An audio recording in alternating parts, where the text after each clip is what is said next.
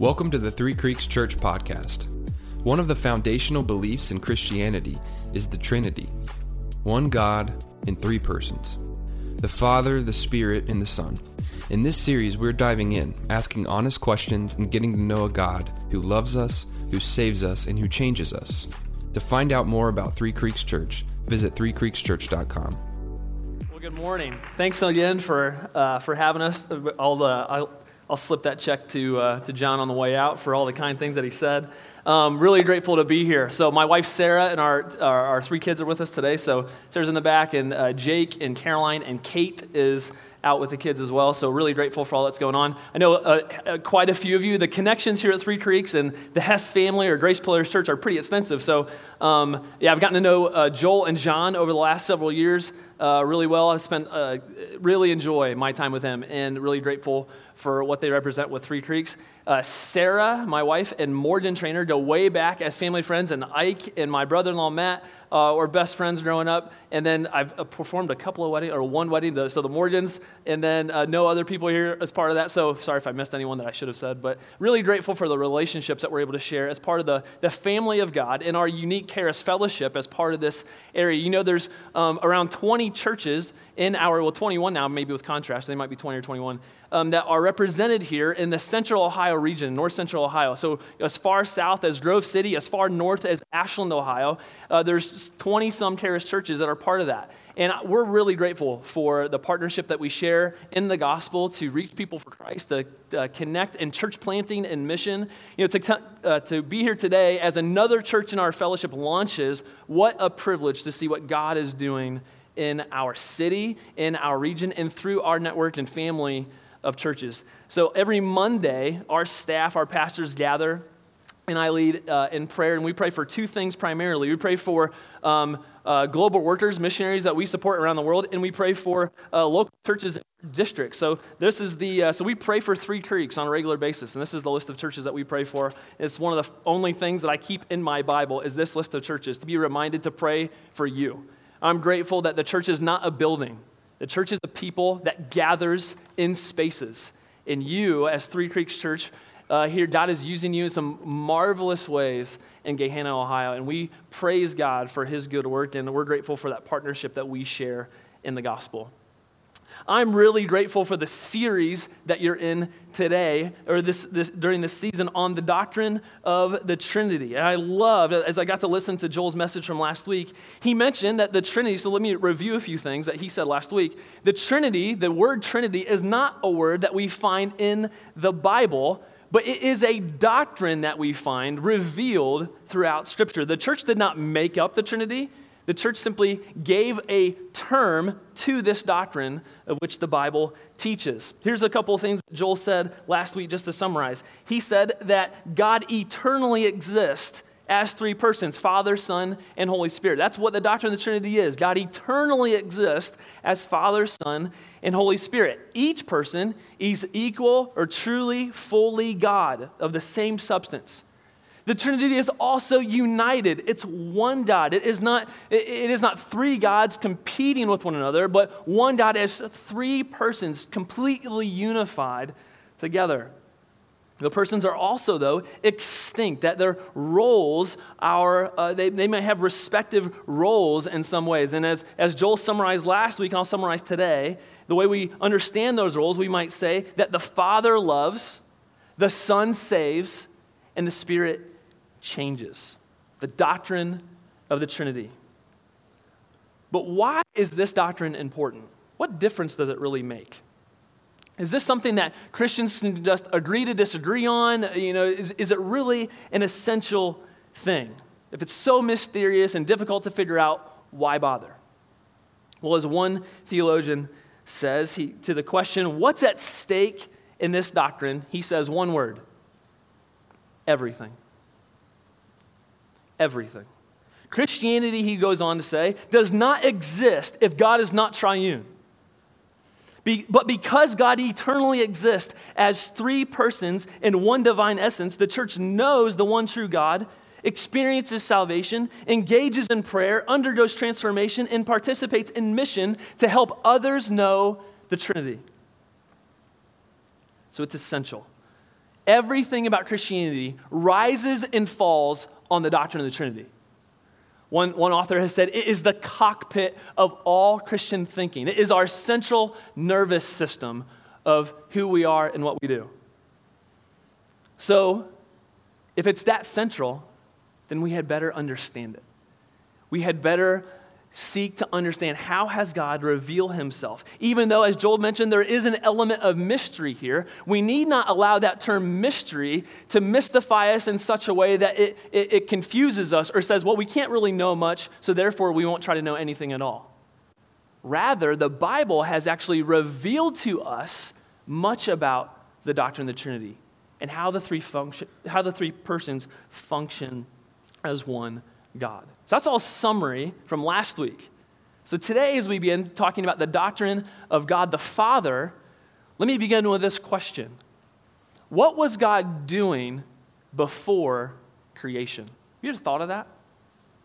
What was God doing before creation? You know, some people, the way they understand God, it seems as if God was kind of bored. So he had to create something so that he had someone to love, so that he had something to do. But in eternity past, he was simply bored. It's as if God was singing the Queen song from eternity past, can anybody find me someone to love? Right? Another way to talk about God is as if he's he's this distant being. He's the Wizard of Oz kind of God. He's this scary person behind the curtain, but he's impersonal and distant, kind of grandstanding around, but really has no desire to love anyone or anything. But see, if either of those ideas were true, then God could potentially have love or maybe express love, but God could not be love. What was God doing from eternity past?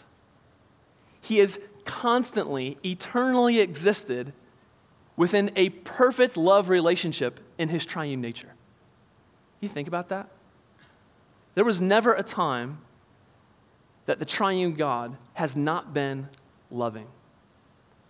This is why God does not just express love, he is love because he's never not been loving. And as we talk about the Father today, we understand how the Father and love are connected together. You know, if we were to do a summary or a survey of which person of the Trinity might be our favorite, most of us might go to the Son of God because, you know, we sing, Jesus loves me, this I know. We don't sing, God the Father loves me, this I know.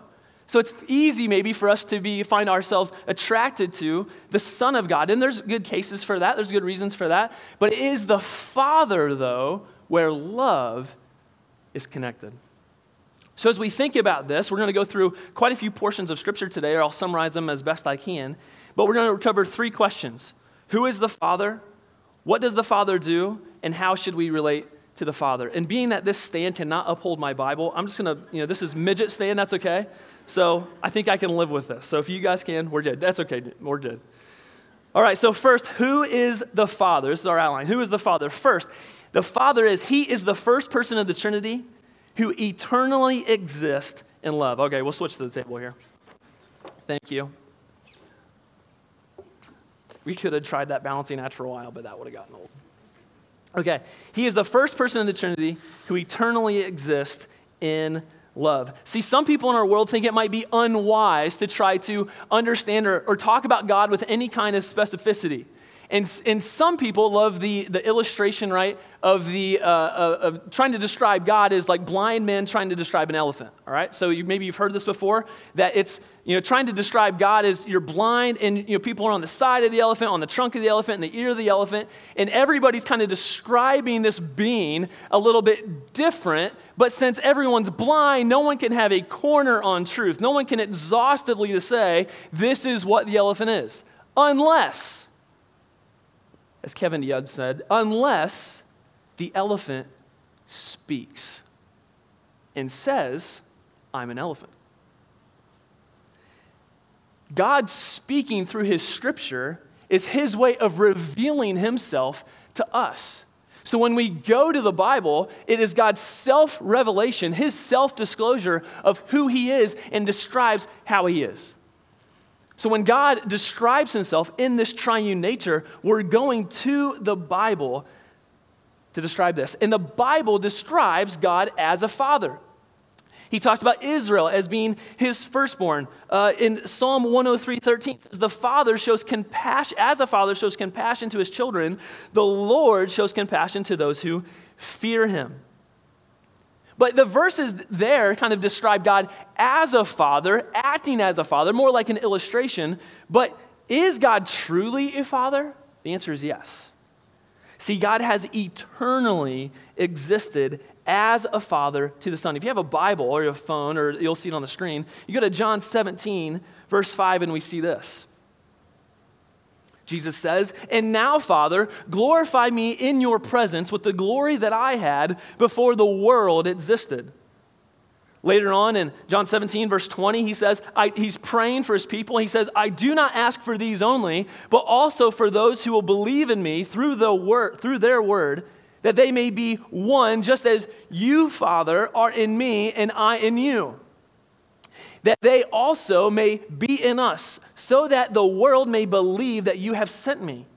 The glory that you have given me, I have given to them, that they may be one, even as we are one. I in them and you in me, that they may become perfectly one, so that then the world may know that you sent me and loved them even as you loved me. Father, I desire that they also, whom you have given me, may be with me where I am, to see my glory that you have given me because you loved me before the foundation of the world."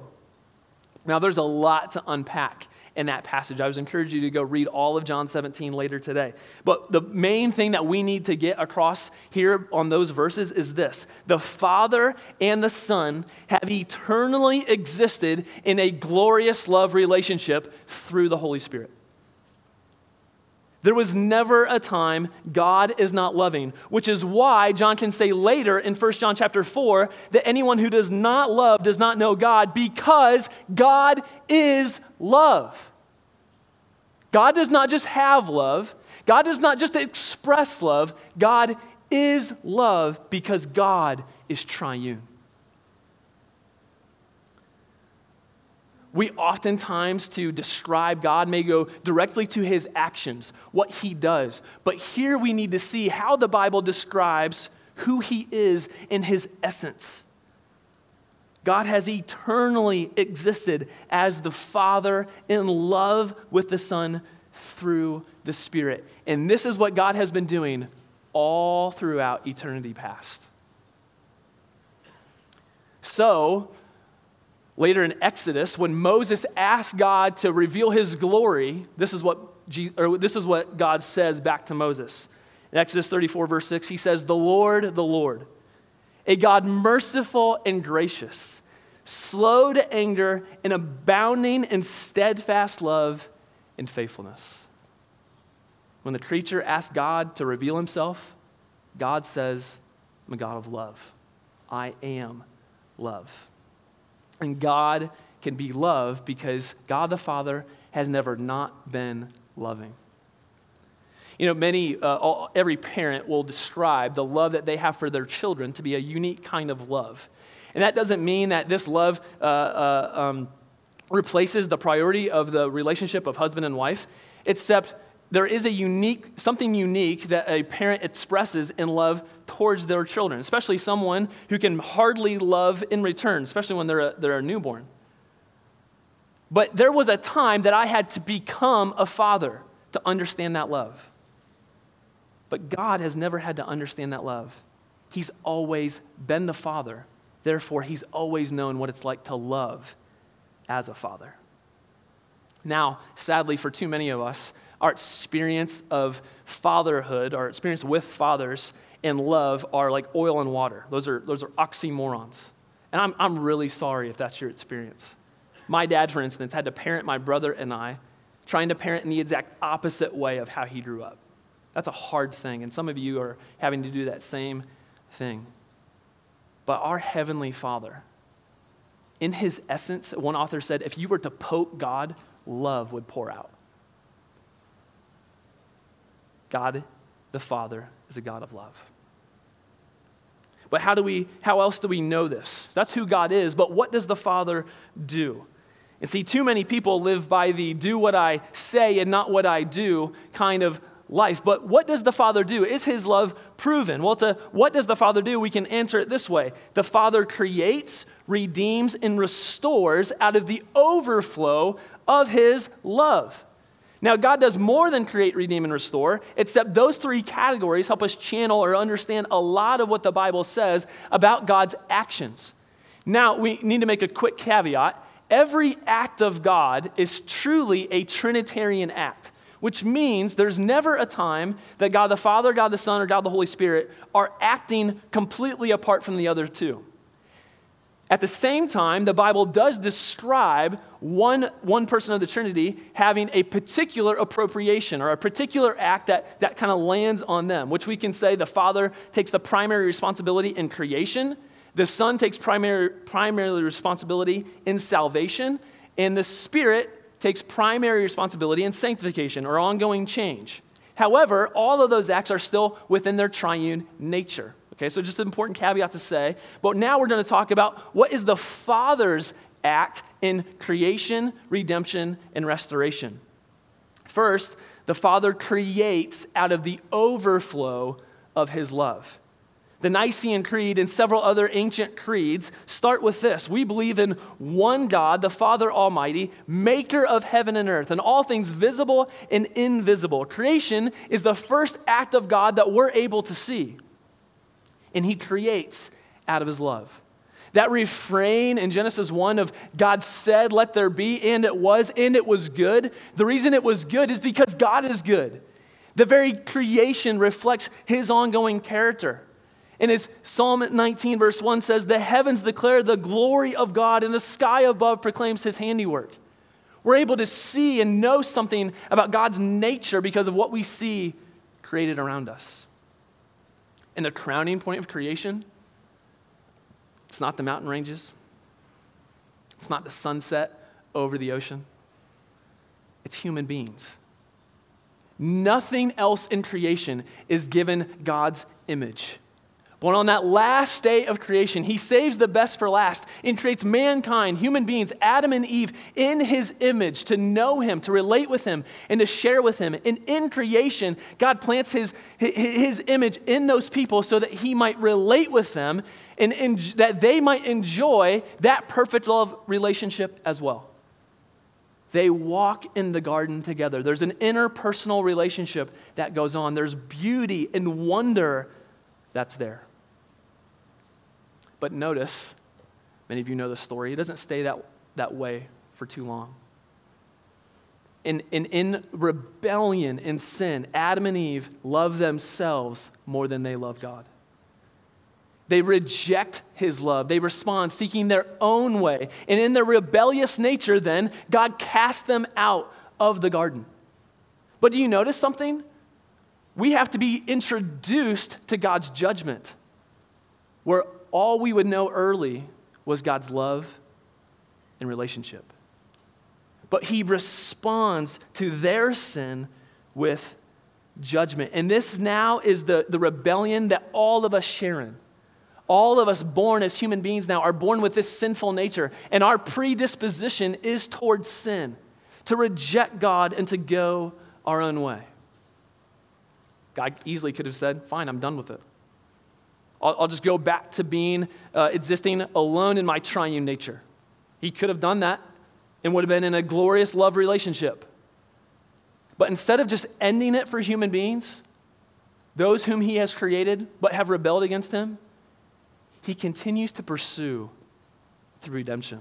So God creates out of the overflow of his love, but the Father redeems his people out of the overflow of his love as well. See, now, in light of that sin, a constant theme that goes along with human sin is then exile. They're exiled out of the garden, they're exiled out of their land, but the consequence from sin is being away from God. But the Father of love is also the Father of justice. No good father is okay with injustice, either among their children or toward their children. God has to find a payment for that. But we see the Father is the one who's acting to restore and redeem his children. And I want to use 3 biblical illustrations to prove this point. First is in the Exodus out of Egypt. They had been there, they had been in bondage for 400 years. And Moses goes to Pharaoh, and God tells him, say this to Pharaoh. He says, then you shall say to Pharaoh, thus says the Lord, Israel is my firstborn son. Let my son go, that he may serve me. And if you don't let him go, I will kill your firstborn son. God is trying to say, I'm after my glory. I'm after my child. Hosea 11:1 confirms this, and it says, when Israel was a child, I loved him, and out of Egypt I called my son.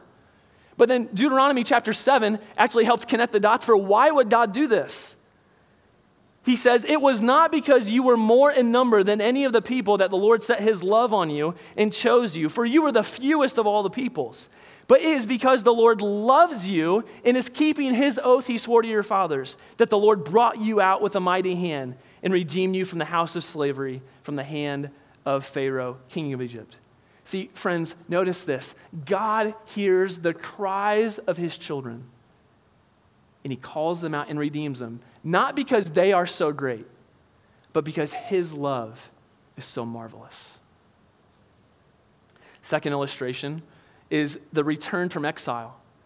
So eventually they're taken out of Egypt, they're brought into their land, and then about 1,000 years after this event, Israel was taken away into a new land, into Babylon. They were, because of their sin, God was exiling them again. He was sending them away, and they go into Babylon.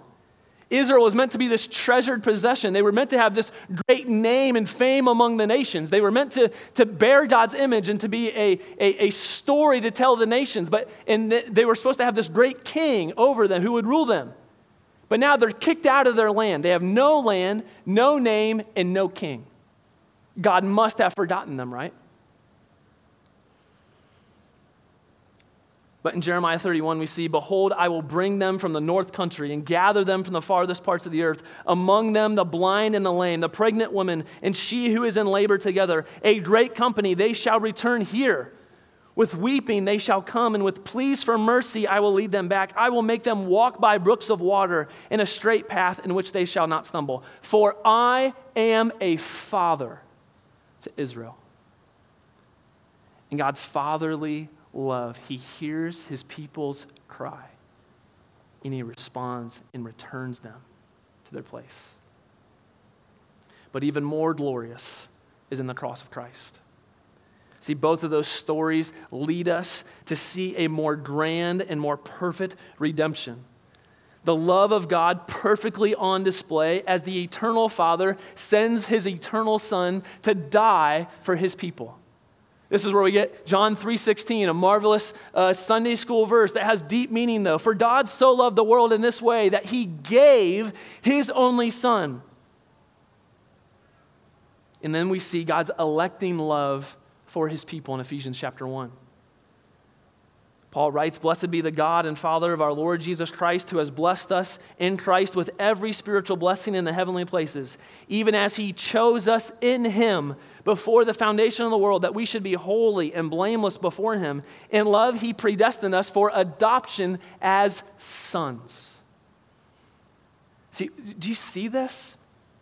God's electing power to call out people to respond and his love are connected. God, because of his love that he has for his people, sends his eternal Son to pay the price that they deserve so that those who trust in the Son are now grafted in as adopted children of God.